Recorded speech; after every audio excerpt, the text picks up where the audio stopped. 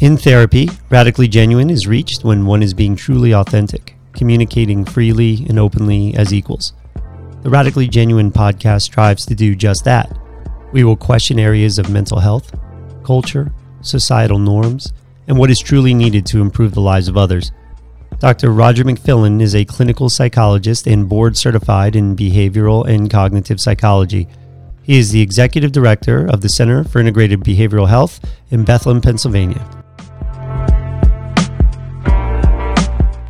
Yeah, so there's two really important questions in there. One is about what systemically is going on such that doctors aren't getting this other set of information, other bits of information.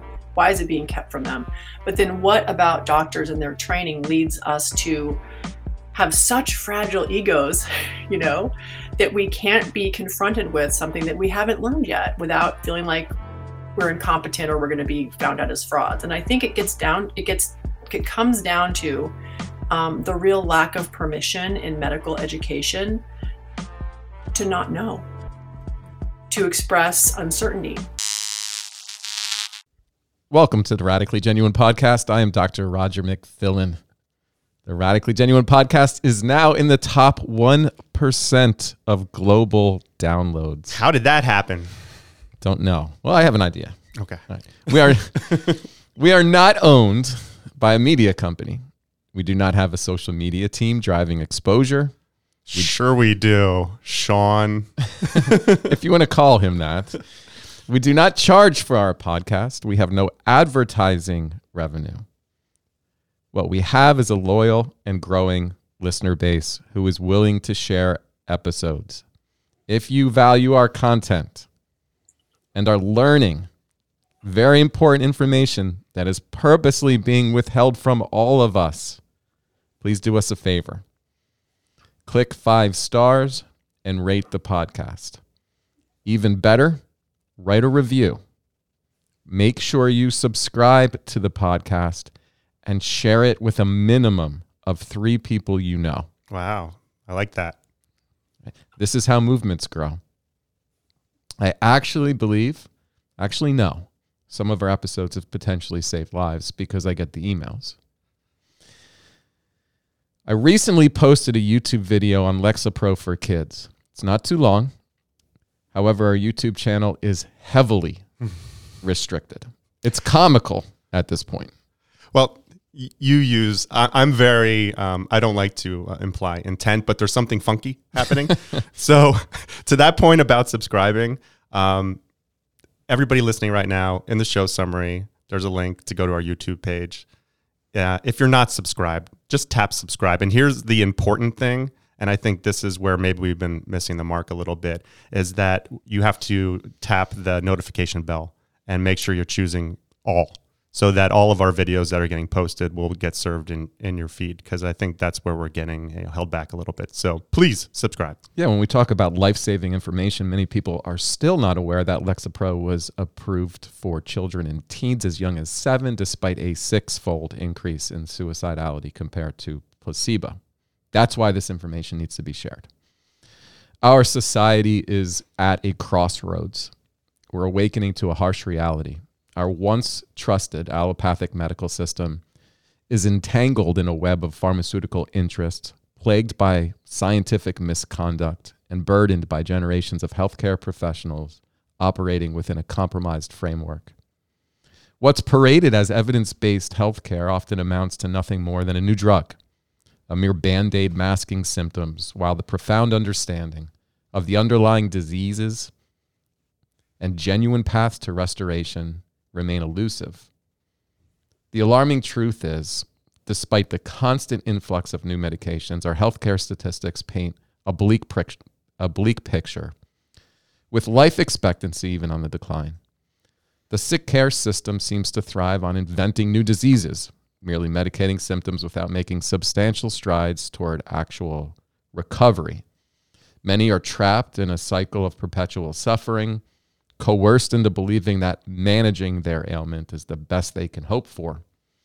Take a closer look and you'll find a landscape dotted with conditions by the name of fibromyalgia, irritable bowel syndrome, polycystic ovarian, ovarian syndrome, which is PCOS, mood disorders, ADHD, mere manifestations of a system more adept at labeling than healing. It's time to question the narrative, challenge the status quo, demand that a healthcare system that prioritizes well-being over pharmaceutical profits. At the forefront of this revolution stands ethical physicians who have liberated themselves from the matrix, seeing beyond years of indoctrination. While certain doctors may robotically regurgitate pharmaceutical narratives, their eyes glazed over in a trance, others surge ahead, breaking free from the mold, determined to innovate and authentically restore health. It's a battle between those who cling to the status quo and those who boldly navigate uncharted waters in the pursuit of genuine healing.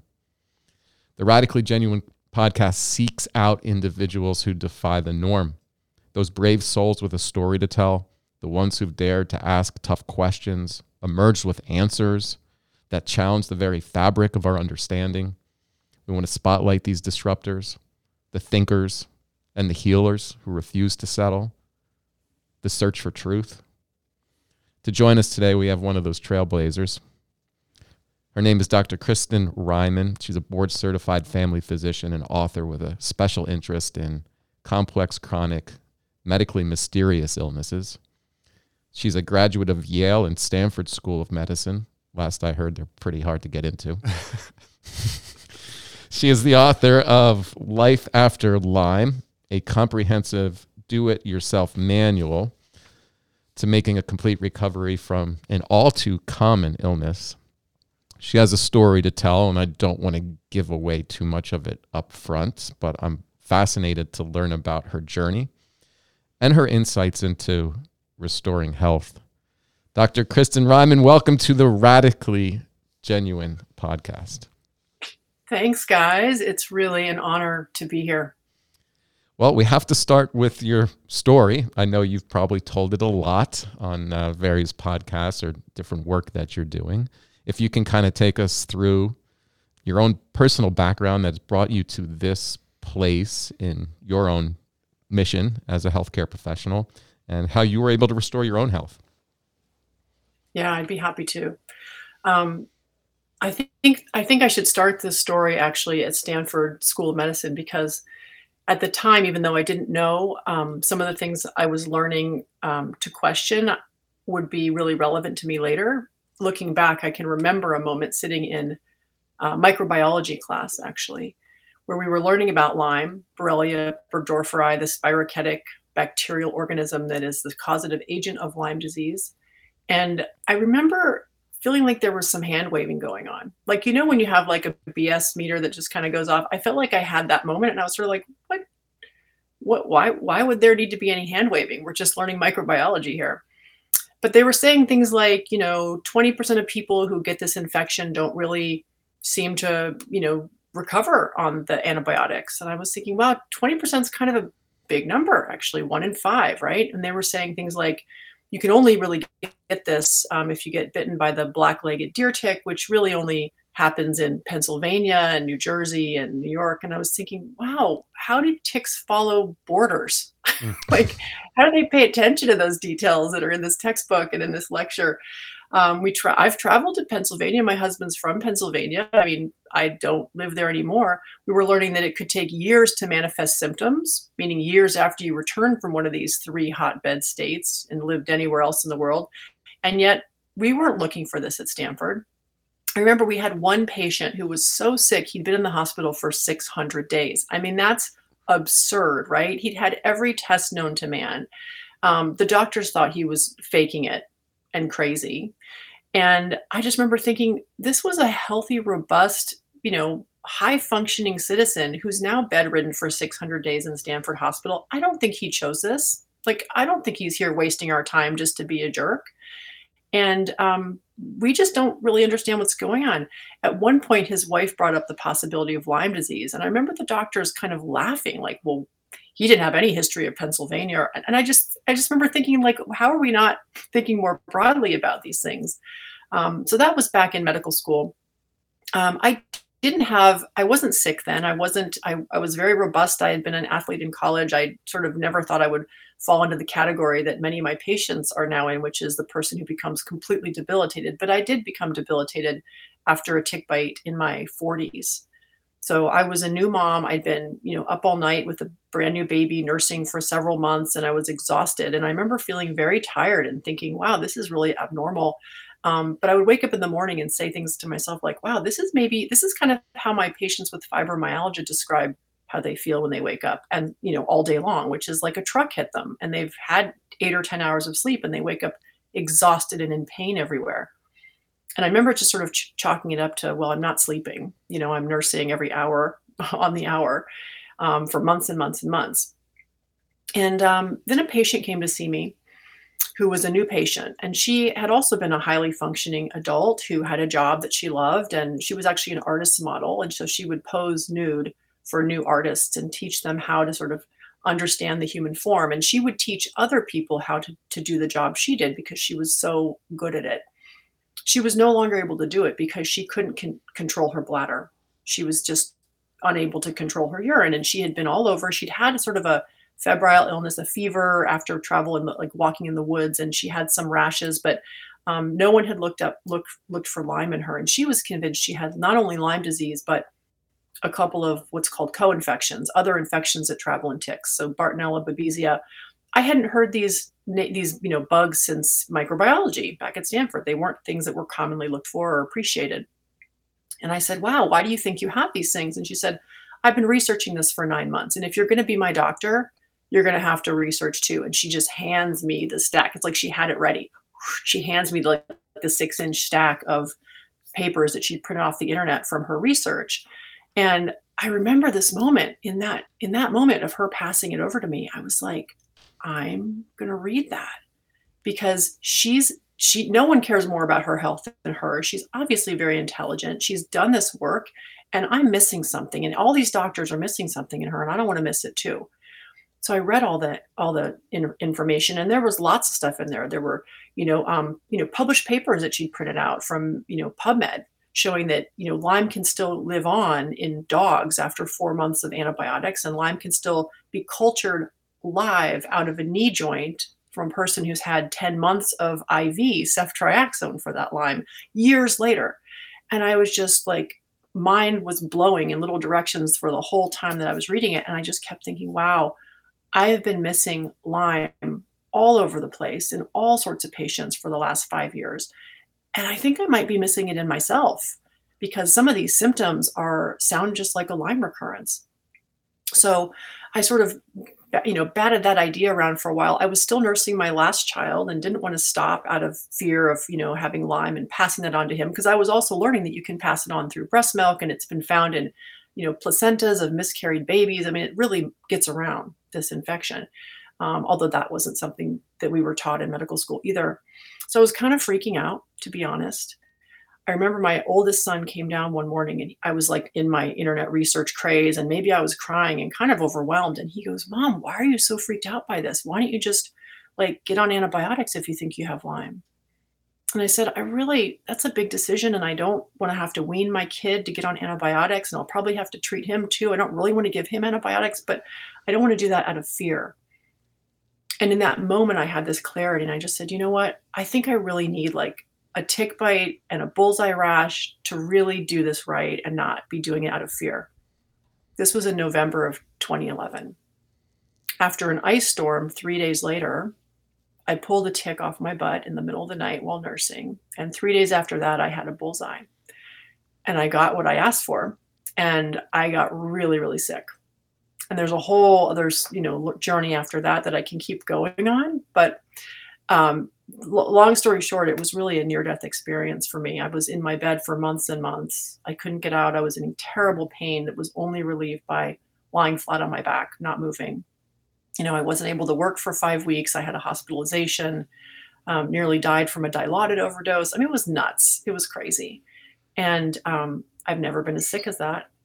Never want to be as sick as that again. And it took another 2 years for me to kind of learn how to treat myself and, build my toolbox with things that weren't antibiotics. because I tried that initially and it didn't help me. Yeah, I wanted to ask So, what your yeah. experience was with the medical system as a patient when you were presenting with all these symptoms. How did they respond to you? I was afraid I was going to get kicked out of medicine because, I was learning not only stuff that we hadn't learned, but I was learning how kind of politically incorrect it is to think that chronic Lyme is a thing and that you need long-term antibiotics to get out of it, and that there's anything outside the sort of standard, rigmarole of what you're supposed to do, which is essentially diagnose it with either a bullseye rash or a two-step test, an ELISA test followed by a Western blot. And if those are positive, or the bullseye rash is there and it's over a certain centimeters and it's the perfect bullseye, like even though Lyme can present as no bullseye, no rash, it can present as some other rash. They're very dogmatic about it. We were trained to be kind of dogmatic about it.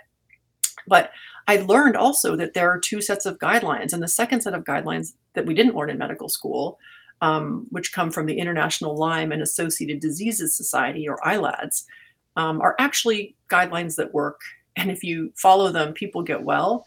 But I was learning that you don't talk about those guidelines because those guidelines were written by the quote crazy Lyme doctors. And those people were super denigrated. I remember them being denigrated in medical school too.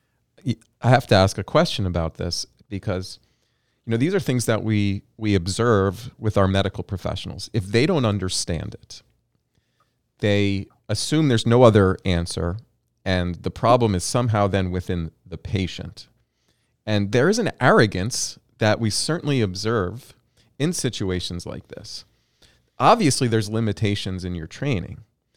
Can you help us understand the training of a medical professional at the highest level? Stanford School of Medicine is one of the top medical schools in the world. If there's information that is kept from you in being able to accurately diagnose and treat a condition as common as Lyme's disease, what are the influences? What is happening systemically within the training and the teaching that leads to the arrogance and the limitations in their ability to extend beyond what they were told? Yeah. So there's two really important questions in there. One is about what systemically is going on such that doctors aren't getting this other set of information, other bits of information. Why is it being kept from them? But then what about doctors and their training leads us to have such fragile egos, that we can't be confronted with something that we haven't learned yet without feeling like we're incompetent or we're going to be found out as frauds. And I think it comes down to the real lack of permission in medical education to not know, to express uncertainty. I was well known in my rotations for saying, I don't know. And I got a lot of negative feedback for that. Negative feedback. People, attendings would say to me, you're really smart. You actually know a lot, but we're concerned that you say, I don't know quite a bit. I was like, okay. So I see how this game is played. I'm not sure I want to play it, but I see what's expected. Well, Dr. Reihman, when you were, handed that stack of research from a client or a patient, how did you overcome that bias or that mindset that was instilled in you through your training at the university level? Well, I don't think I ever really accepted that. I think I was an outlier in that way. I mean, I went to med school a little bit older too, so I had graduated from college, and then I spent a couple of years in China, and then I spent a few years in Texas, learning all the pre-med requirements. I had to take biology, and I had to take chemistry, and I had to take organic chemistry, and all the things I skipped at Yale because I was an American Studies major, and those weren't required. So I had to kind of do a bunch of things before I was able to apply to medical school. And so I was older, and I had a baby. I think to some degree I knew myself, a little bit more than someone who may go to med school at age 20 or 21. And I also, I don't know, I don't suffer bullshit gladly. It's never really been okay with me to lie to people. And so when I sniffed it out, I kind of would just take note. I mean, I wasn't always vocal about it. I mean, there's a hierarchy and you have to some degree play the game in medicine, but I would make note. I was aware of, so one of my mentors would say, aware of the moment where you give yourself permission to abandon yourself. But you've given yourself permission and you're still yourself. You're setting aside, I'm not going to call this attending out for talking badly about a patient in front of these other students, because that's going to be disastrous for my career. But I'm going to notice it, and I'm going to talk about it later with people, and I'm not going to let it be okay. You know, and one of the things that's normalized and okay is pretending you know things when you don't. Yeah, that's what I was going to say, is I don't really know if people believe they're intentionally lying to their patients. And instead, I think they're lying to themselves. There's a story that, that's been told, and that they're training. I mean, that we reside under the beacon of scientific supremacy, and what physicians are kind of taught and told is the highest level of kind of research evidence that exists. And in a lot of ways we dismiss cross-culturally, like a lot of other healing practices that historically have existed, or from indigenous cultures, or a number of things, which are a direction I definitely want to go into. But what I was thinking about when I was considering questions for this podcast? Do you remember that television show? Wait, I'm the pop culture guy. House MD. Oh, I love House. That television show was like from 2004 to 2012. He was like this antisocial maverick of a doctor, like specialized in like diagnostic medicine. Same personality as you. I wouldn't say so. But he had this like advanced problem solving ability to like uncover the origins of mysterious illness, right? And I just feel like we're losing that from our medical professionals. This passionate desire to this seeking out truth by all possible mechanisms through advanced critical thinking and problem solving and asking the right questions. And I'm not certain if that is, part of the training. It's a consequence of kind of the environments which many professionals are just working in right now, 8-minute meetings or so forth. Like, you're just pushed to see more and more patients. But Dr. Reihman, I mean, I wanted to get your thoughts on like our loss of our ability to kind of critically analyze and provide patients valuable information. I mean, the COVID crisis has really kind of revealed some of these challenges. Yeah. I mean, that's still a tender point for me. I've been so disappointed is not even a strong enough word. Just so shocked and dismayed by the lack of curiosity and thinking among my medical tribe. I honestly don't even really feel like they're my tribe anymore. I can't really connect with the stories that people are living with and kind of promoting. It's been really hard to watch. And, I remember in the beginning of COVID reaching out to, I remember I just saw it recently in my outbox, was looking through emails, and I found one that I'd said to my smartest and most thoughtful doctor friends. And it went out to like 15 people who since, between medical school, residency, training, my mentors, like different people I've met, who I just felt like we can have a real conversation about this, I believe, about the narrative that's being promoted and, whether it makes sense and how we feel about the fact that doctors who are questioning it are getting crushed and shut down. You made me think of something. So, I mean, we glossed over it a little bit. I mean, you talked about chronic Lyme disease and then this label of like crazy Lyme doctor. What's being stigmatized now in that same manner? In terms of like writ large, like what issues are causing that kind of in the medical field? Anti-vaxxers? Yeah. Definitely that. I mean, I can't speak actually from within the medical field anymore because I haven't really been there from the last few years. Okay. I really have stepped away. But before I stepped away, I was actually a professional development coach working with a local medical school connected to the program that I trained in and had been faculty in.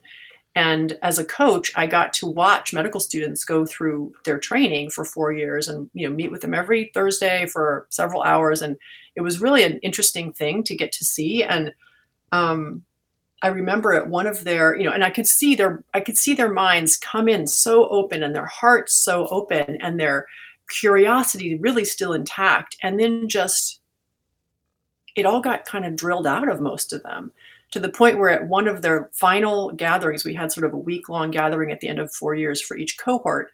And one of the last ones I attended, they had sort of a case-based learning where you had to get in groups and talk about how would you deal, like how would you have the conversation from a patient-centered, consensus-based conversation with a patient who didn't want to give their children a vaccine.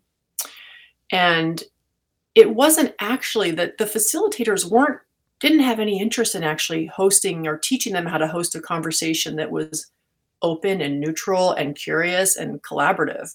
It was really about how do you get people to do what you want them to do, despite the fact that they're crazy.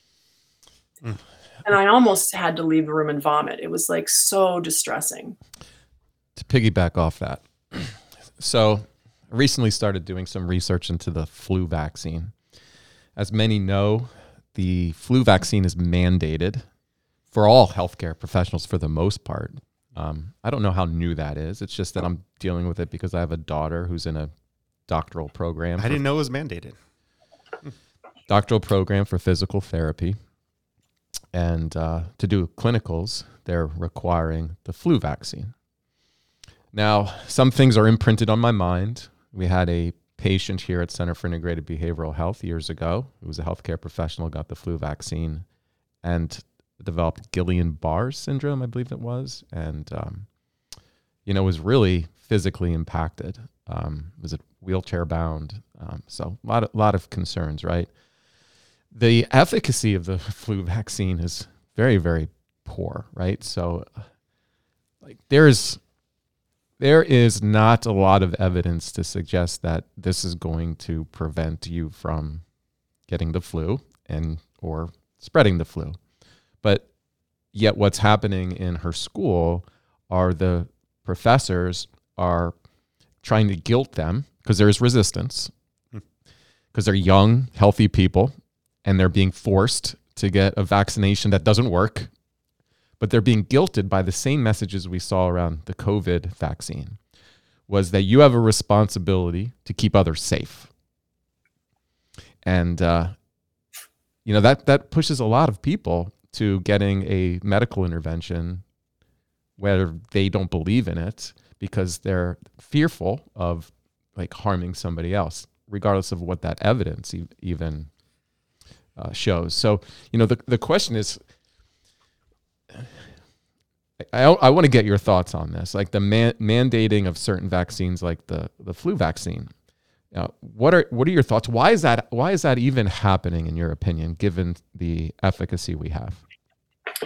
So I'm not an expert on why it's happening. And I would say the same for the question of, well, why is Lyme so controversial? And I remember going down both of those paths for a while and just becoming increasingly concerned that it led to money, like it had to do with money, and it had to do with reimbursement to the hospital around from Medicare, I think. So again, I'm not an expert in this, but there was at some point clarity for me because I started refusing the flu vaccine after I had Lyme.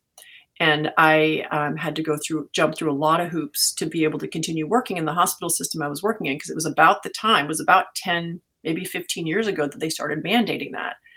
And I had been religiously getting my flu shot every year since I had a kid who nearly died of the flu when he was 3. And then as a resident, I would literally bring the shots home and give them to all of us in the kitchen because I was like, look, clearly. And then I had Lyme and I learned what I learned. And I learned that a lot of people who have such bad Lyme disease as I did have a dysregulated immune system. And there was a lot of evidence that I found that vaccines can dysregulate your immune system. And not just evidence in terms of like first principles and, scientific literature, but also evidence in the form of patients with stories who said, I had been fine with my Lyme symptoms. I was better until I got a flu vaccine. And then everything crashed and I was back where I started. And so just based on what I was learning, I was like, well, not interested. Like the things I've learned about health and, nutrition and sleep and exercise and all the foundational pieces for a healthy, strong immune system that I've had to cultivate to dig myself out of the hole that was Lyme, I still do. And I'm not going back anytime soon. So I felt pretty safe in my ability to protect myself and my family from flu and, other infections, and then, not be a danger to patients. Right. But they wanted, proof from my family doctor. Then they said, your family doctor is not good enough. You need proof from a rheumatologist or an infectious disease specialist. It was really ridiculous. I did end up getting probably 8 years of vaccine exemptions. And it wasn't until COVID mandates came out, and I got a COVID mandate exemption from my family doctor for the same reasons I'd been exempt from the flu, and they refused it. And they said, by the way, we're refusing your flu shot exemption this year too. How do they get that right? How did they get that right? Oh, the right to do it. I thought you meant how did they get it correct? I was like, not correct. Sure. Yeah. How do they have the right to refuse an exemption? I don't think they do. I think it's bullying, I think they know they can, so they do, Because this is where we're at. My daughter did have an adverse reaction to a flu shot. And they are saying that the only way that she can get a medical exemption is if the flu shot was potentially fatal. So it has to be a fatal adverse reaction. So she has to be dead. So she's it's good that she's exempt then, right? I mean, at least she's exempt. She's not exempt. No, if she's dead, I'm saying. Yeah, if she's dead. So she has to get a flu shot that doesn't work and have to deal with an adverse reaction to it. We don't know what actually would happen because they say so. And this is the medical authority that I believe this is one of the pressing issues of our time. See, I want the fight. My daughter doesn't want the fight. She wants to get her degree and she wants to get through her program. Yeah. And I feel like we have to make this an issue, and I want to go on television about it, and I want to talk about it on the podcast, which I'm doing right now. But these are the things that are occurring across the United States. The fact that they're still mandating a COVID vaccine is insanity to me. Absolute insanity. So I know we don't want to turn this podcast into all the reasons behind this, but it's worth noting for us to talk about what is actually happening in American culture right now, which I think does violate our rights. It violates our civil liberties, and unless we as a culture are going to rise up against these mandates, I don't think there's going to be change. And fear is very manipulative, very controlling, right? And I think, Kristin, I want to ask questions about your recovery process and how you eventually did heal, because I hear this word fear and how I know you see the mind-body connection in healing. But how did you move outside of the allopathic model, and how did you actually find a way for your body to fight this off? I think our bodies are designed to heal. How did you get everything in alignment to be able to do that? Yeah. Well, like I said, it was a couple-year process. It started with 3 or 4 months of antibiotics. And I was taking several antibiotics because I'd learned at that point that Lyme has multiple forms. And as soon as you throw doxycycline at it, which is kind of the first line agent that doctors will use if they're going to treat it, it rolls up. You'll kill some of it, but the smart ones roll up into hiding. They hide in what's called cyst forms or L forms, stationary forms, and they hang out in biofilm, which is the layers they create, all bugs create in our body to kind of live in community and share resources and avoid the immune system. And it can't be killed. So I had done that for 3 months, and I was progressively better. I mean, I was sleeping 12 hours a night. I had fevers all night, but I was working still. And after 3 months, felt better and stopped the antibiotics. 2 weeks later, my symptoms all came back, which I had been told they would, although I didn't really want to believe that, because you really have to do an overhaul of your immune system to help it join the fight. You can't just keep hammering it with antibiotics unless you want to be on that for life, which has its own downsides, right? In terms of the gut microbiome and all sorts of other things, mitochondria. And so I, at that point, had been learning some other things to do. So when it came back, I took a different tact. But I was still very, very ill. I mean, at that point, that was when I had the hospitalization, intractable pain, and came home and was really, had lost 30 pounds. I was a mess and still not really getting out of bed without pain. I went to see a homeopathic family physician named Melinda Toney. She practiced in the Lehigh Valley for years and years. Many people knew her. I'd never met her before, but she was very kind.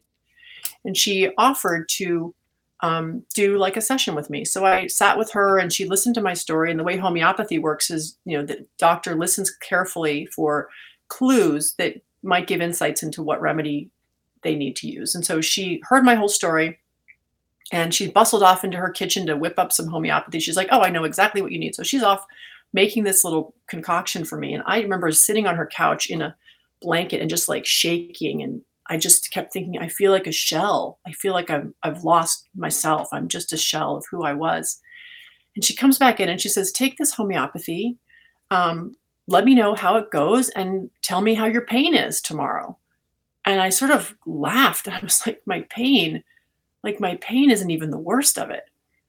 And this poor woman who'd already sat there for 2 hours sat back down and said, tell me what the worst of it is. And what I hadn't told her was that I had been, in my bed for 5 weeks, had come down one night for dinner. And my husband, Greg, said, look, mommy's downstairs for dinner. Yay. And I was like, what are you talking about? And he goes, what are you talking about? You haven't been downstairs for a meal in 5 weeks. And I had this moment where I was like, oh my God, you guys must have thought I was upstairs dying in my bed, right? Did you think mom was dying? Kind of making a joke of it. And they all kind of nodded and said, yeah. Wow. And I said, no, who really thought I was dying? And they all looked down at their plates and put their hands up. And I was like, oh my gosh, my kids thought I was dying. And I'm 42, which is how old my mom was when she died and left 4 kids behind.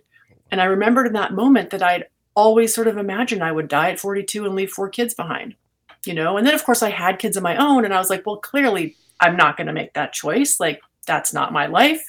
That was a random fluke cancer. That's not going to take me. But suddenly I realized, wow, I'd done it. Like I'd done it. And I said to her, the worst is I feel like I'm dying. Like, I feel like I have to will myself to take a breath, that I have to talk my body into being alive every moment. And she goes, your mother died at 42, but that was her path. This is your path. She made her choice and you can make your choice. And your choice makes every bit of difference in terms of how I support you on your path. So text me tomorrow and let me know what your choice is. And that blew my mind a little bit. I got in the car because I wasn't driving. I couldn't drive. I was on, fentanyl patch for pain. And my husband was like, how'd it go? And I told him that. And he said, oh, well, do me a favor and text me as well. I was like, oh my God, you poor man. You've been holding it all together for months and months. And you also are experiencing me dying. And I was like, yeah, I'll do it.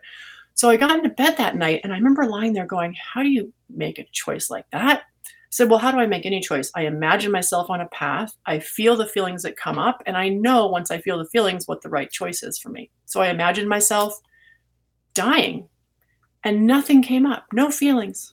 I was like, yeah, it's already happened. Like, your work has gone on without you. They've found replacements for you at work. They're getting the job done. Your husband's taken over. Your kids are fine. Like, I'll die. Greg will get a new wife. Everyone will be happy. It would actually be okay. Like, no emotion. I say that now and I have emotion, but I'm like, I had no emotion. I was like, okay, that's interesting. Or I could live. And again, I had no emotion, but I had this blast of awareness that said, yeah, but if you're alive, there's going to be only living for love and bliss and saving the planet, jumping on trampolines with your daughter and your sons. Like, there's not going to be any fear of what kind of doctor you're becoming or any kind of fear about practicing medicine in a way that's outside the box. Like, you're only going to live for the good stuff. And I was like, huh, that's powerful and interesting. I still didn't know what my choice is. So I went to bed, woke up in the morning, had the same conversation, no clarity. But the next thing that happened is I got out of my bed. And the next thing I know, I was bouncing around the streets on the Lanta bus on my way to physical therapy. And I was like, that's interesting. Got to physical therapy, came home, and then found myself in the garden. Like, literally, I woke, I was my eyes open. I'm like, oh, here I am sitting in my garden. Wow, the red bud is blooming. Wow, it's spring. I better text Melinda. So I text her and I said, look, I don't really know what's going on here. All I know is I've gotten up and had breakfast downstairs. I went to physical therapy and now I'm sitting in my garden. I feel like maybe I'm choosing life. And she was like, woohoo, good job. Keep me posted. Continue to, stay the course. And and that night when I went to bed, I got into my bed and I was like, wow, hi, stranger. I've been cheating on you all day with living. without really knowing it. I mean, I can't say that it was intentional. My body was like walking me through the steps of living. And it just continued to do that for months without like, me making so it's hard to say that because I'd been used to feeling like I'm in control of my story. I'm in control of my choices. I'm making these intentions and following them. No, I was following along as my body like took steps towards being alive. And it took a couple years for me to really feel back in my body. And there was other stuff, I used a bunch of herbs. I used chlorine dioxide, all that stuff. I think wouldn't have done anything without me really getting clear on my choice first. That's powerful. Do you believe coincidence exists? Depends on what you mean by coincidence. So was there some divine intervention for you to meet this homeopath and to get that message? I think every bit of the story was divine intervention. I think the whole thing was a total gift and was part of my soul's path. I think I probably set it up with my guides and elders prior to coming here. And we were like, look, there's going to be this crazy experience, which is going to shake you to your core. You're going to want to die, and you're not going to die because you're going to choose to live. And when you become who you become, you'll look back and you'll realize that all this was part of it. You want to know something that's fascinating? I have this one client that I'm struggling with, meditating, trying to kind of get the answers, which generally come to me in meditation. And I had this incredible feeling that the answers were about to come.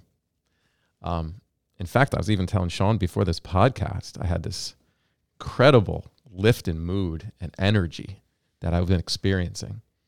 And your story is the solution. It's the answer that I need to be able to provide this client. And I know it in my heart. And listening to you talk about that experience with the homeopath and what she said to you gave me tingles and a feeling of energy from my head down to my toes in a way that I can't even begin to explain. You scooted back in your chair. Saw you. And I know exactly what I have to say now. And, beautiful. And these are the things that, I've certainly been experiencing, that when we have a shift in consciousness, when we expand our consciousness and we move beyond what we know in this physical reality, that you realize how self-limiting our minds are, and that we are divine souls with an incredible purpose, but so many people are still asleep. They don't know it. They don't know who they are. They don't know what they're capable of. And we have limited ourselves in our ability to heal ourselves physically, heal ourselves emotionally, but also heal through our experiences, through our energy, our presence, through love. We have this whole self-limiting idea of what reality is that has been, in my opinion, sold to us. And an awakening for me is an expansion of consciousness about increasing awareness of what else does exist, about other possibilities. For example, I mentioned, how much, whether it's this like ethnocentrism that exists, with Western medicine and denying the existence of other healing modalities and indigenous cultures and so forth. The Amazon rainforest, for example, has more than 150,000 species of plant-rich, beneficial nutrients, phytochemicals, active elements. Many of these have antioxidant, antibacterial, anti-inflammatory properties. They've been used as forms of medicine for centuries. But yet they are restricted. They are censored. The information around them, they are kept. There are laws even that are protecting us from access to them.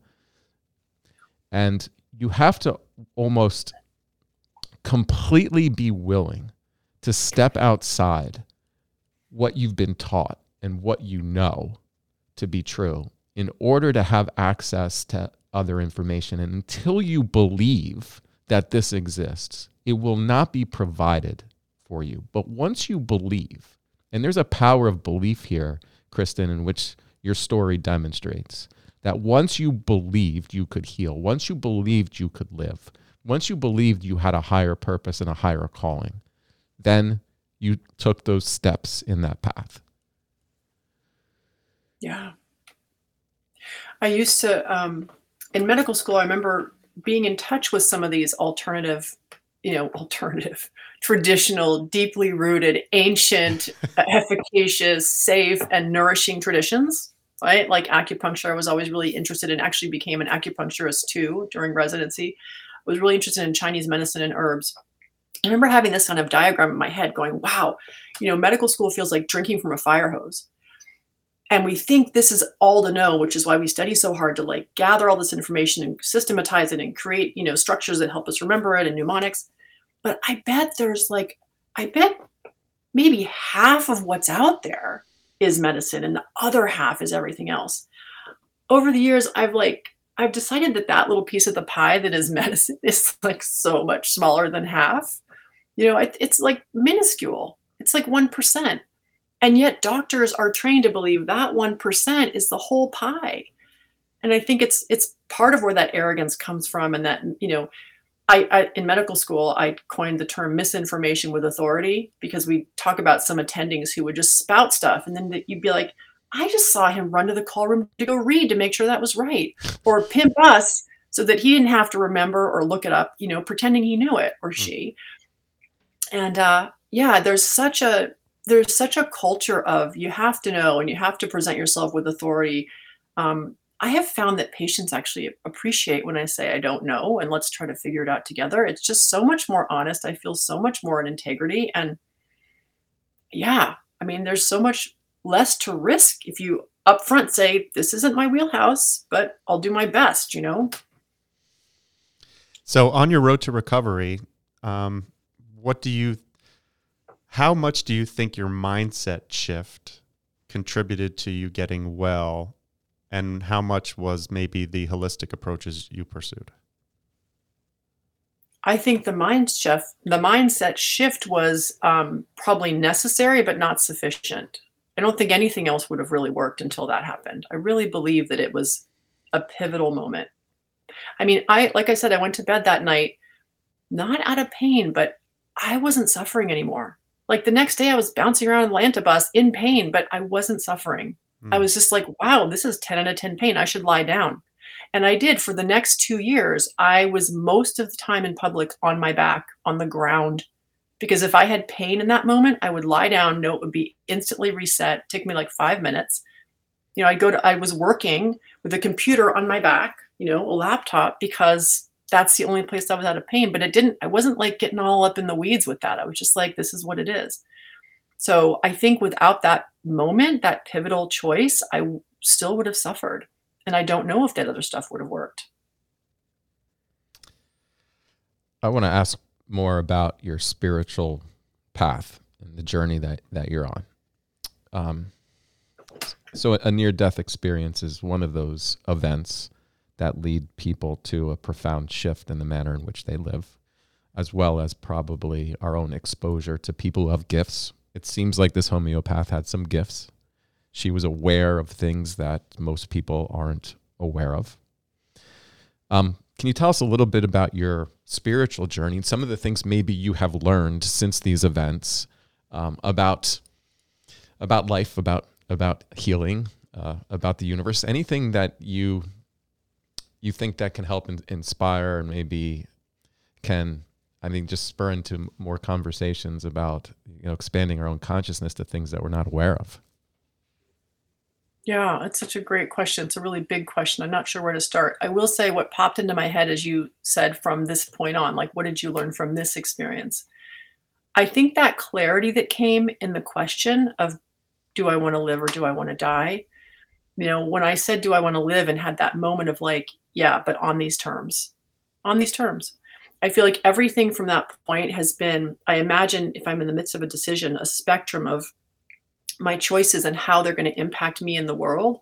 And if neutral's in the middle and like bliss is over here and despair and fear and, hatred of my neighbors are over here, like I'm not going to choose anything that isn't either neutral or on its way to bliss. There's just no time. for that. There's no interest. I don't feel compelled. I'm just like, there's no energy. Like I get really tired. If I consider messing around on that part of the spectrum, I start to yawn. I get exhausted. I'm like, okay, yeah. I'll take that small whisper universe. I don't need the 2x4 anymore. Like I know that this is what I'm shooting for. And it does feel like a life or death decision. It feels to me non-negotiable because I know what was happening. I believe that part of why I went down so hard is because I wasn't on my path.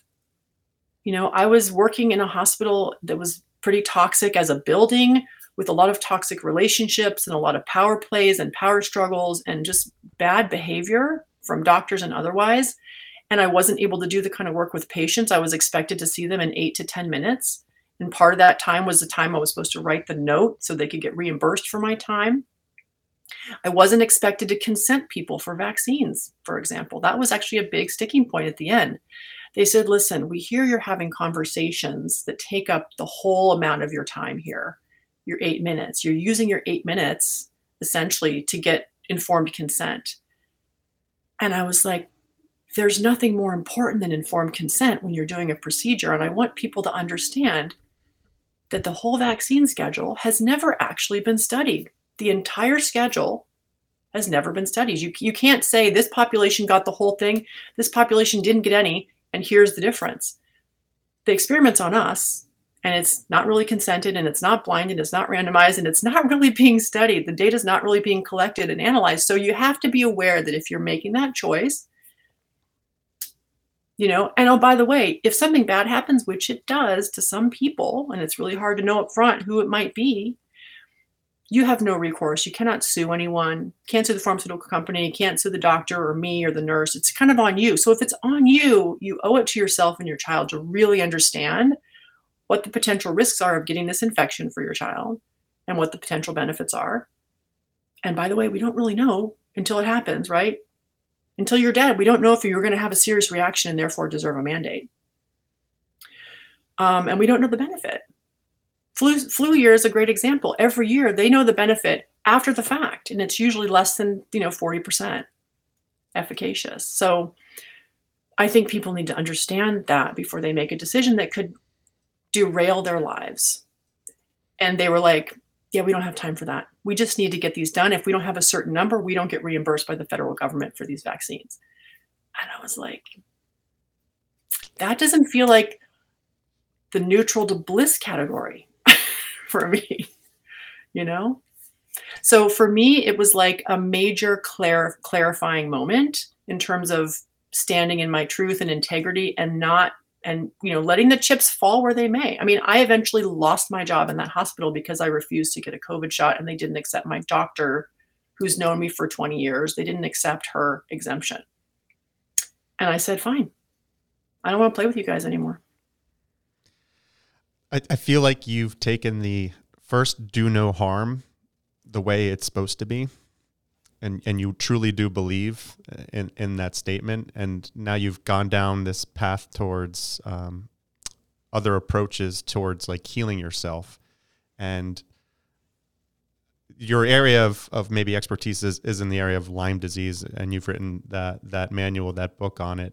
There's a link in the show summary, so everybody can click there, and there's a discount. We'll mention at the end as well. But I'm curious. I've been interested in. There was a podcast I listened to maybe about like 10 years ago. I think it was Radiolab, about parasites, and there was a gentleman who had like severe allergies and was reading about parasites and gave himself hookworms. I think he went down to maybe Africa and like walked around some not very clean areas to give himself hookworms, and he was able to cure his allergic reaction. And I see an area where you also speak about is in the area of parasites. When it comes to all these organisms that are living in us, do we really understand whether or not they're harmful or if we're just coexisting and being healthier as a result of them being a part of us? No, not really. So I think for me, it's so complex, right? And any effort to really sort of understand it to me is an exercise in, the illusion of control, because it's so complex. So what I always like to do is take a step back. What does the scoreboard show? Are you happily living with your parasites, because we all have them. Yeah. We may not all have hookworm, but we all have some. And some of us have more than others. Some of us have more than our fair share. And some of us are doing just fine with all the parasites and the microbiome that we house and, live with. And others are not. And so I'm always big on getting into the ring with those things, whether it's Lyme. I mean, Lyme is another similar thing. Like, a lot of people have Lyme and don't know it because they have no symptoms, because their immune system has walled it off and it's not causing any trouble.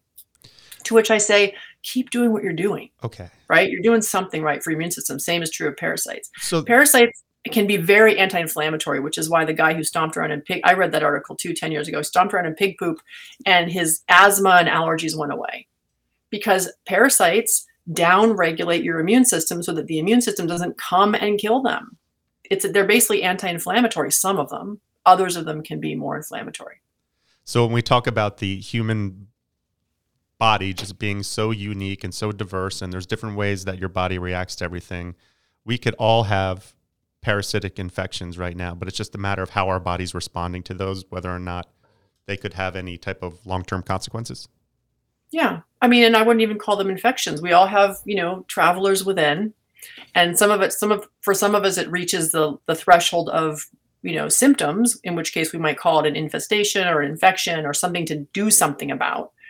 And others, not so much. I mean, a lot of people who hear this and they say, well, I don't have, I don't have itching. I don't have, worms coming out of my butt. And I say, well, listen, there's a lot of symptoms that you've probably normalized, such as seasonal allergies, such as asthma, such as that itchy tickle little in the back of your throat that comes usually around the full moon. You might start to notice, and then you have to swallow it. Please talk more about the full moon, because I think that's so interesting.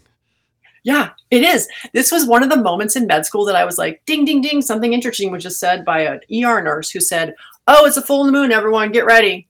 I was like, what do you mean? Are there werewolves here? She's like, no, but the full moon brings out the crazies. The people get crazy on a full moon. And I was like, what is that? Okay, file that away in my little X-file, box and figure that out over my years. And one of the things I've learned is that parasites in our bodies move around to mate in the gut on the full moon and sometimes new moon. So if people have cycles of every 2 week crazies, or every 2 week can't sleep, or every 2 weeks their seizures get worse, or every 2 weeks their pandas flares, or their autism is worse, like parasites. Always look for parasites. Yeah, this is fascinating because I used to work in a psychiatric hospital, and that was very well known. Right? Yeah. I mean, there's just so much we don't know. We had a gentleman on the podcast by the name of Dr. Leland Stillman, who is a functional medicine physician. We thought he was amazing. He said, part of my job is to remember things others have forgotten.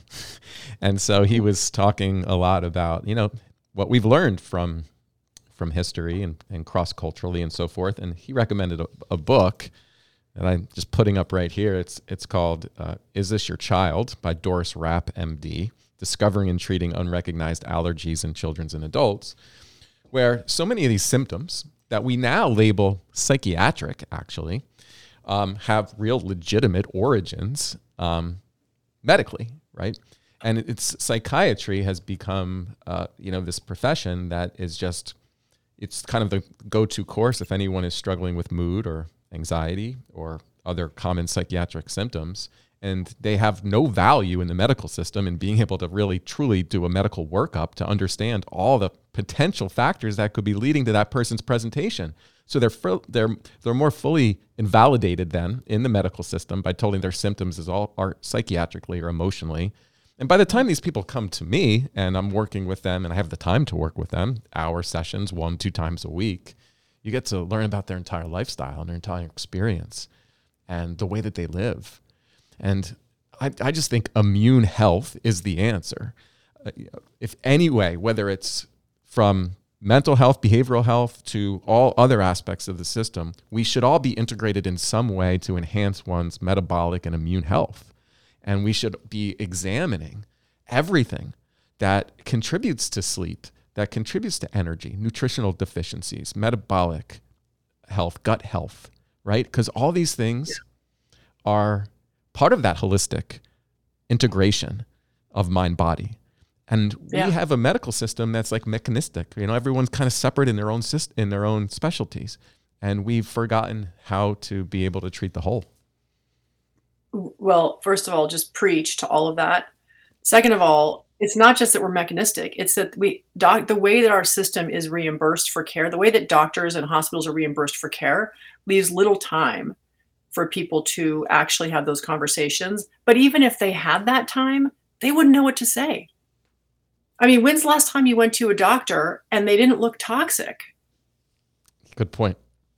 They're not following those rules because they don't know those. They've forgotten those things too. People don't know how to eat anymore. They don't know how to sleep properly. People use an alarm clock by definition, they're sleep deprived. Yep. If you use an alarm clock, by definition, you are not getting the sleep you need. And people hear that and their eyes start to glaze over and they start to twitch. And I'm like, but think about it. Your body will wake up when you've rested enough, right?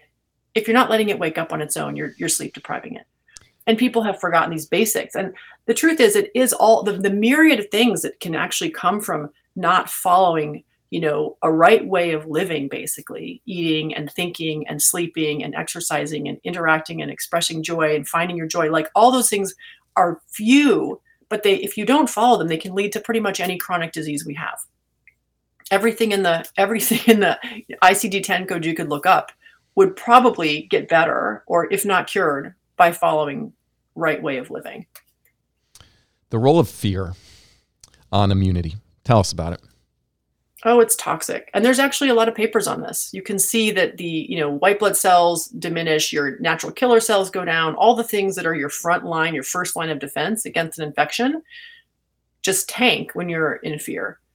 And one of the things about Lyme that I find so curious, I was never a fear-based person. I don't consider myself one now, but when I had Lyme the first time, actually that near-death experience was the second time. The first time was just an easy peasy. But when I had Lyme the second time, I was really in a state of fear that was so unusual for me. People would say to me, what is going on with you? I have this permanent crease here in my forehead that came during those 2 years when I was like, in so much pain and in so much fear.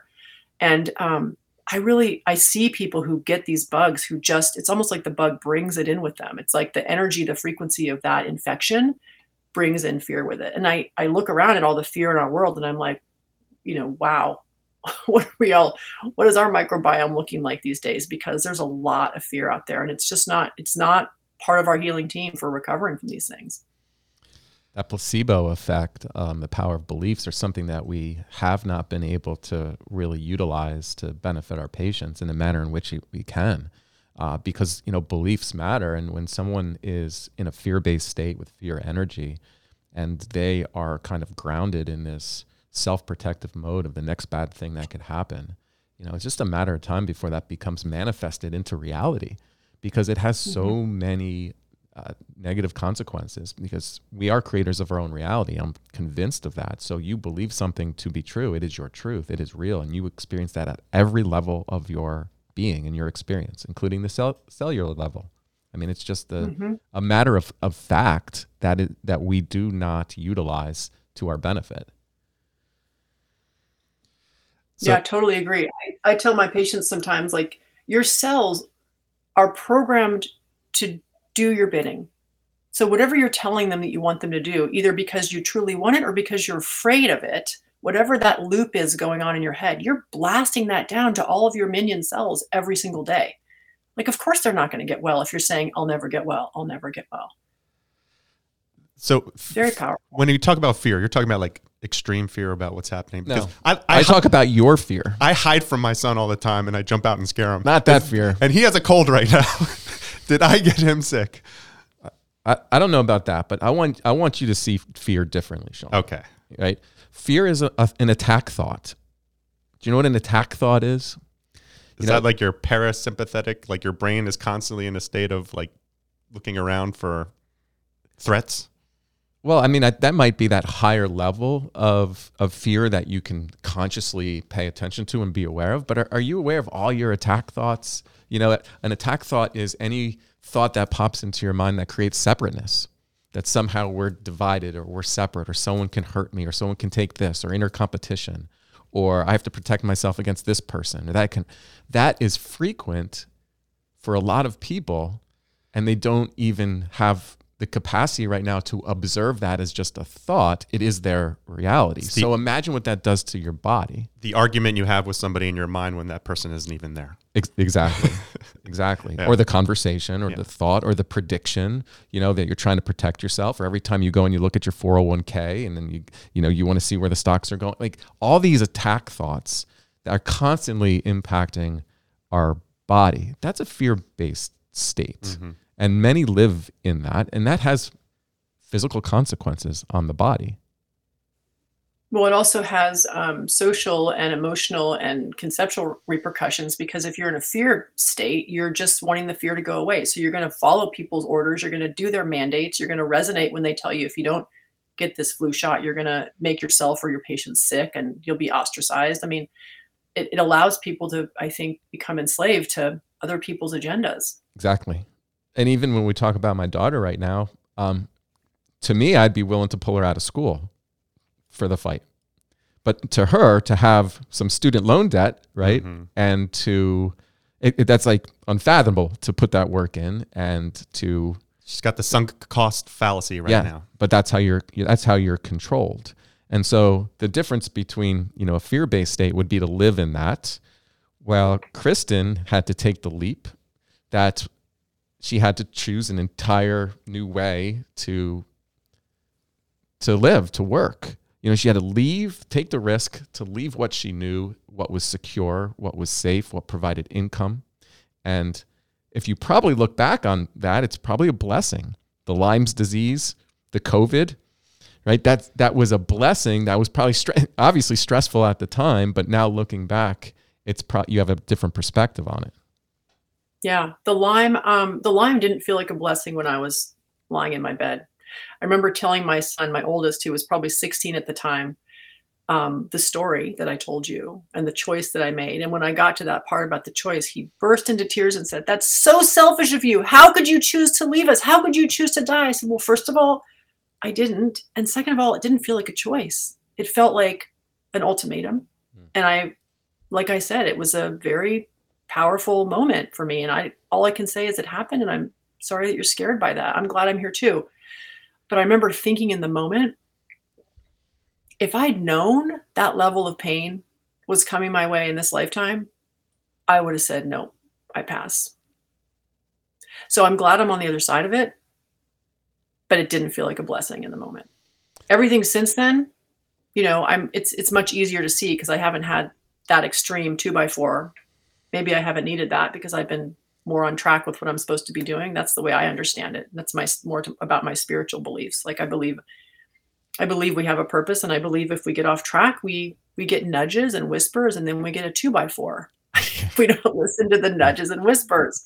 I don't want any more 2x4s, despite the fact that it seems like I have a couple behind me holding up these books.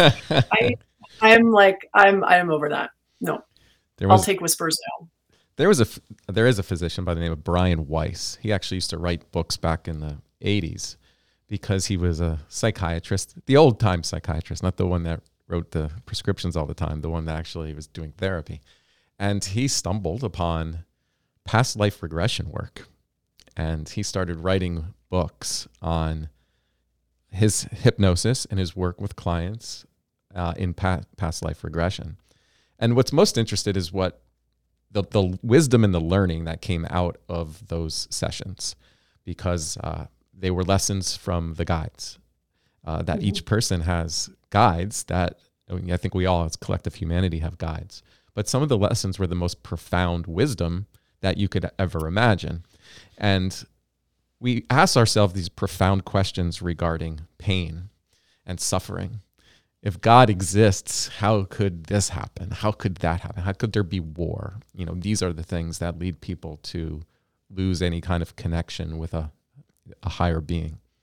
But the truth of the matter is that in eternity, our souls are actually eternal, that this time is actually a blip in the radar so fast that the events, even as painful and even the ones that have profound suffering, can lead to such incredible wisdom, growth, and evolution that you would choose them ahead of time if your soul did. And these are the things you've learned from past lives, that These were all experiences to promote your continued growth.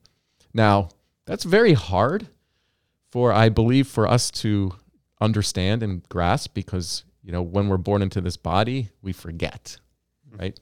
And that's the illusion of separateness, when in turn we're really all connected. I don't believe there are coincidences. There is no coincidence right now that I met Kristin and she is sitting on this podcast with us and having this conversation. And there are going to be thousands and thousands of people are listening to this right now, not by anything other than something that it was meant to occur. Now you adapt that mindset, right? It is an expansion of consciousness. You now think differently. That has a profound impact on your well-being and health, because now every person in your life could be a blessing. Everything that is provided to you is for your growth, because I believe they're always knocking on the door. We choose not to answer it, right? So this book by Doris Rapp, MD, Is This Your Child? I don't think it was a coincidence that I have to read it, because what happens is kids come with hyperactivity, depressed mood, eating disorders. And if I just go ahead and work with those people in the manner in which I was taught, I'm going to fail many. They're going to get horribly sick. And everything that I do in my life, all my purpose, I will not be able to meet that purpose, because I will just be following the rules that were provided to me when I see harm. I've just been having a number of consultations with families across the country recently on the concept of eating disorders. And some of the food that we're putting into our bodies is leading teenagers to be insulin resistant and pre-diabetic and obese, and they're engaging in binge eating and then purging afterwards. And they go to their typical doctor, eating disorder specialist, and they tell them there's no such thing as a bad food, as if that idea of bad food is what drives the eating disorder. And until we heal them, because the type of food that they are eating is actually poisonous and making them feel ravenous and hungry all the time, how do we not have that part of the treatment plan? How do we just consider it to be a psychological or emotional issue and completely invalidate what that person is going through physically? I mean, I don't know if you've ever, you go through the holidays a little bit and you eat some bad food, or you have some sugary food and have some drinks and all that. I don't know about you, but then I'm craving sugar the very next day. Now, imagine like what somebody is going through when they've been binging on this food and they're 16 years old and they've been doing it for months. And it's just insanity to me that their recommendation is Prozac and just changing and a therapy, right? Like, without being able to target those. I mean, that's part of the sick care system that we're in. And my point being is, all this information has been provided to me. I just had to open the door and accept it. And I only accepted it when I knew that it was there for a reason. And I didn't dismiss it. And every person I met was giving me something. And it's profoundly changed my life. So, you talk about these little nudges and voices, and we have to listen to them sometime. Like, I feel like that book was brought in here for a reason. And I'm a father of a 3-year-old. I'm surrounded by other families with young children, and some of them have behavioral issues. Some of them have delayed speech development.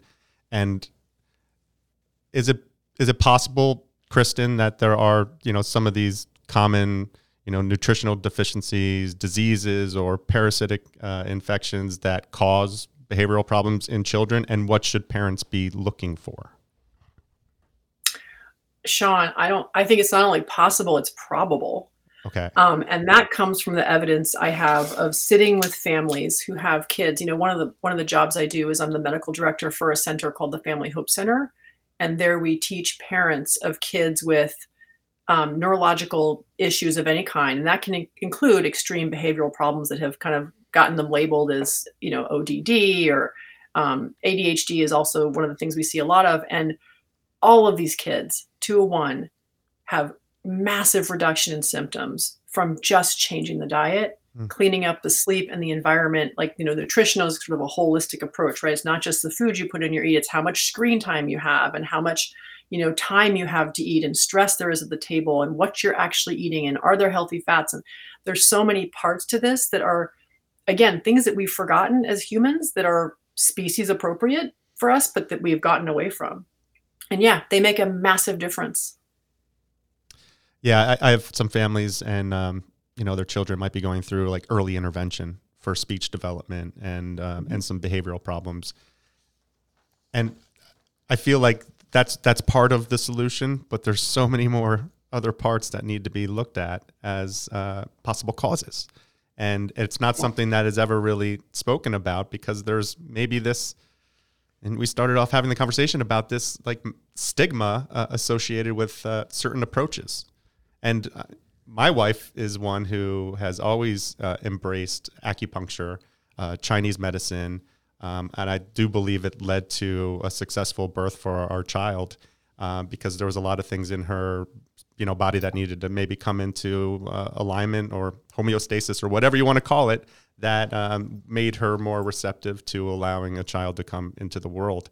Whereas if she went to a traditional, doctor, it would just been, pumping her full of hormones, trying to get her ovaries and all that stuff. So it's there's so much in this world that we're constantly exposed to that is part of this learning process, that we realize that everything we're taught or that we believe to be true isn't necessarily the only explanation. And that's what I'm really enjoying about this process of the podcast is the more I learn, the more I realize I know nothing. It's fascinating. Boy, have you grown over a couple I years. know. But you would have never said I know nothing. I know. 2 years ago. I was in a totally different world. I was not in this space. The transformational effects of podcasting. Yeah, I know, right? Crazy. I was on a podcast last night in Australia. Mm-hmm. So the woman who was doing the podcast is from Australia. And she was telling me a little bit about the culture of Australia and how sometimes the pendulum kind of swings in a direction to the dialectical opposite or extreme. And so a lot of the problems that they're seeing in Australia do mimic what we see here in the United States. And we were talking about the cultural issues around parenting, for example. How, there was a time where it was a very kind of authoritative approach for parents. And, if you were a child of a very controlling or authoritative parent, you may have then learned that there could be a better way. And then you swing to the opposite end of the dialect and you kind of give up all aspects of like structure, discipline, and control in your home. And then that's, chaos as well. And one of the things I've always been saying is that parents are now parenting in fear. They're parenting in fear based on many factors. One of them, kind of our expert culture, always kind of conditioning parents to believe that you can screw up your kids all the time. And so we've had to kind of swing the dialectical kind of balance back to the middle. There's more of a middle path that you can have structure, discipline, and do it in a loving way. You can foster flexibility, independence, while at the same time, yanking them from running out in the middle of traffic kind of approach, right? So like we have to be able to also deal with our own fears as parents. And we have to have a willingness to be able to make hard and difficult decisions to save kids from themselves, because developmentally they need us to do that. And we have to reframe love in that way. Yeah.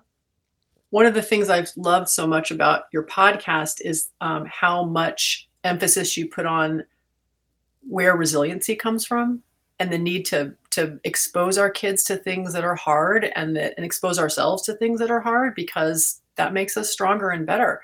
And I think that a lot of what happens when parents parent out of fear is that they end up protecting their kid from the sort of milestone failures that are necessary for kids to, safe to fail. I mean, this is kind of how I treat Lyme. I choose things that are going to be safe to fail. Like if it doesn't hurt you and it's potentially helpful, we're going to do it. Right? I'm not going to make you do anything that could kill you or really damage you or create long-term harm, but we don't know in advance what's going to work. And I think the same is true of parenting. Like all parenting is pretty much an experiment. Every kid is different. You're different at every stage of your parenting career with every kid. It's a big complexity model. And I think going into it with the understanding of you are doing experiments and you want them to be safe to fail, but you want to do them and let your kid have those moments so that they can build resiliency and competency and self-confidence and capacity, really. This process of hormesis, right? We've talked Yeah, about. hormesis. Hashtag hormesis. Speaking of which, right now I am in a 24-hour fast. I'm pushing towards 72 hours. I've never fasted for more than 24 hours. So this will be the first time I do it. And, I've heard people talk about this biohacking kind of movement and talk about things like, hey, if I can suffer for a short period of time and it can provide me some profound, long-lasting health benefits, that's what I want in life, right? I'm willing to accept some degree of pain or suffering for greater benefits, whether it's mood, longevity, strength, and I think we have to kind of reclaim that back in our lives. Like there has to be some degree of suffering for growth, right? Like I don't think it's in the best interest if a kid has a social phobia or speaking phobia to give them some form of an IEP so they don't ever have to speak in front of a class. Like I don't think that benefits them, right? I think it's pretty clear, because then what happens is you just develop a relationship with fear in which whenever you experience anxiety, you avoid something. And that is certainly I think a path to misery in life. Instead, we have to embrace discomfort, right? And that discomfort is really what drives us. Some of the mental benefits of doing hard things and the mood boosting effects of doing hard, difficult, challenging things, they're unmatched in life. Agreed. I think it might be a good time to give you some props for a hard decision I made recently to do hard things. Because I really think it might have come from the episode you did on 75 hard? Yeah. Oh no. Ding, ding, ding. Ding, ding, ding. We got in the episode again. Yeah. A friend of mine who I swam in college, and I'm recently reconnected with all my swimmer team, my girls. And one of them said, listen, I'm taking my daughter to Greece for a 7-day swim training trip, not a vacation, but 5 kilometers a day swimming between islands. Wow. And she put it out to the group, and I kind of joked about it like, oh, that'd be fun. And a day later, when I got back to her to actually look at it, all the spots were gone. And I breathed a sigh of relief. I was like, oh, thank God. But instead of telling her I was relieved, I reached out to her and said, how dare you dangle this in front of us? And then there's no spots left. All of your master's club team from Boston is going, but none of your swim friends from college. And she's like, I'm so sorry. If a spot opens up, I'll tell you. So on Friday of last week, she texted me, a spot just opened up. Somebody dropped. And I went on the website and I checked in with my husband. I looked at the dates. My kid wasn't graduating then. And I was like, this feels really uncomfortable. I haven't trained in 30 years. I'm doing it. All right. And so I signed up for that thing on Friday. And this week I've been to 4 out of 5 masters swim sessions at our local masters club. Love it. Which has been really hard. Mostly hard just getting out of bed at 5 in the morning. Yeah.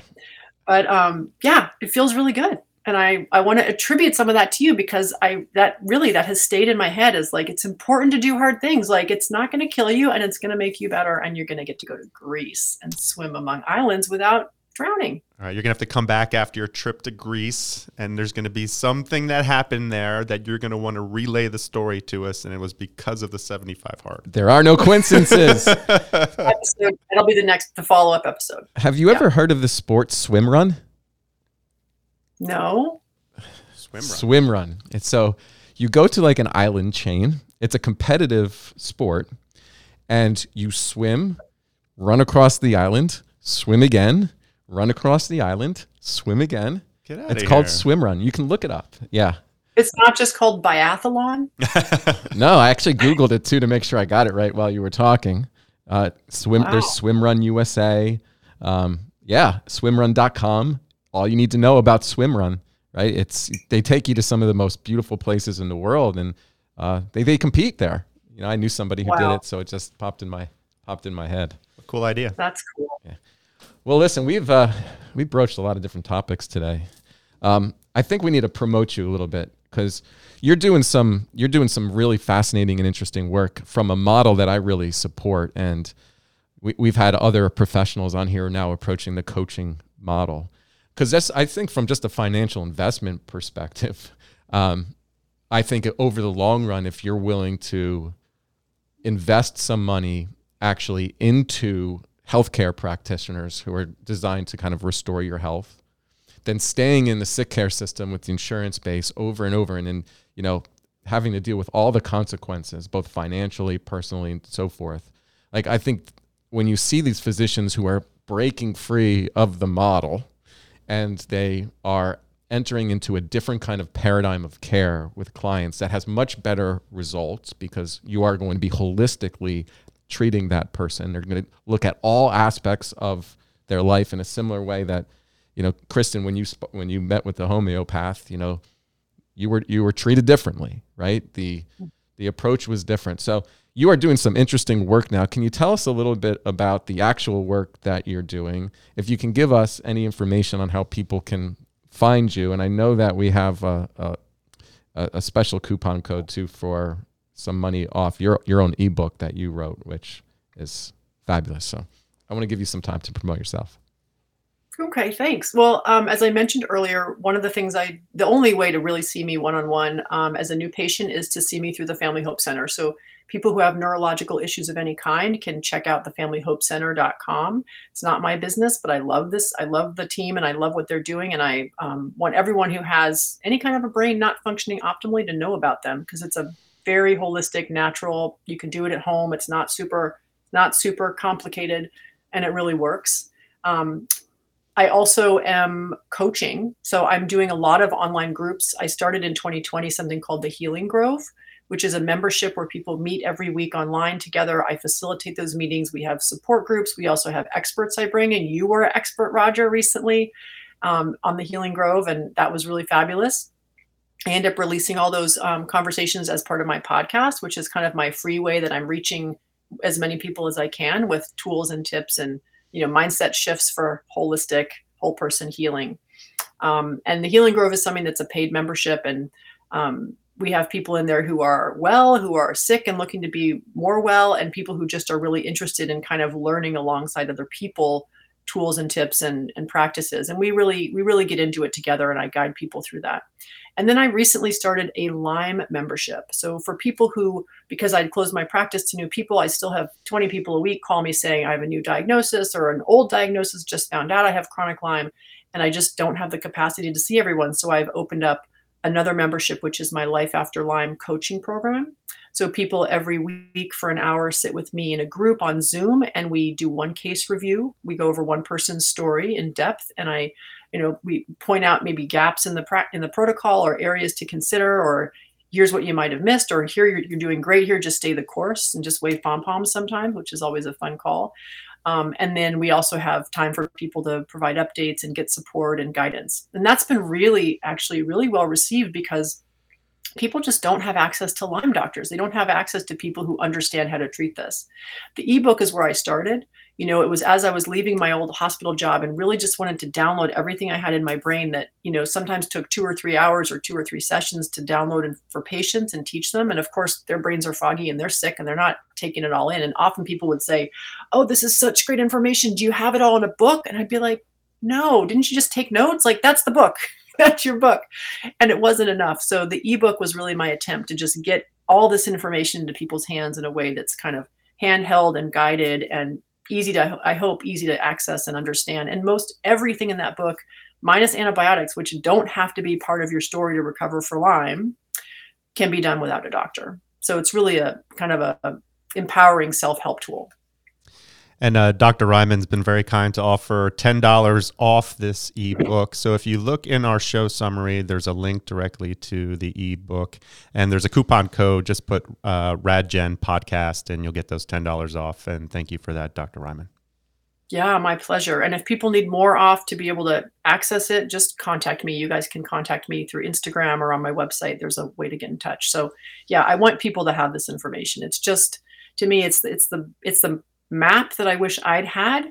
I created it through walking it and looking back and figuring out kind of what worked and what didn't work. And it's less about actual tools and products and more about a mindset and more about an approach that helps you understand that when you're dealing with a complex issue such as Lyme disease or really any of the mystery illnesses, you have to be willing to engage in small mini experiments with safe to fail things and learn from your successes as well as your failures and make more of the thing, again, oot yourself from neutral to bliss, make more of the choices that are going to get you in the direction you want to go.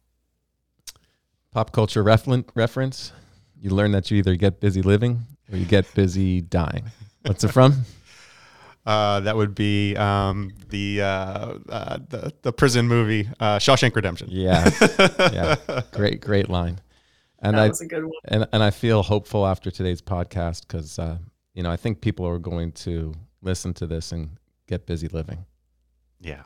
So, Dr. Kristin Reihman, I want to thank you for a radically genuine conversation. Thank you, guys. This has been awesome.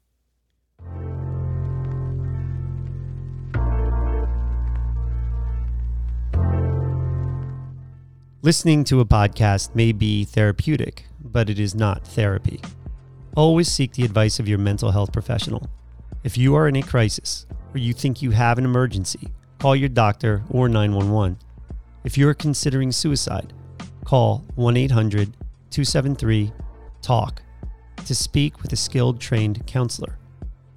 If you found this podcast interesting, please share it with a friend, subscribe through your podcast app, and engage with us through our social channels. And if you are concerned about a friend or family member, reach out. The 6 magic words, "I was just thinking about you," may make their day. Thank you for listening.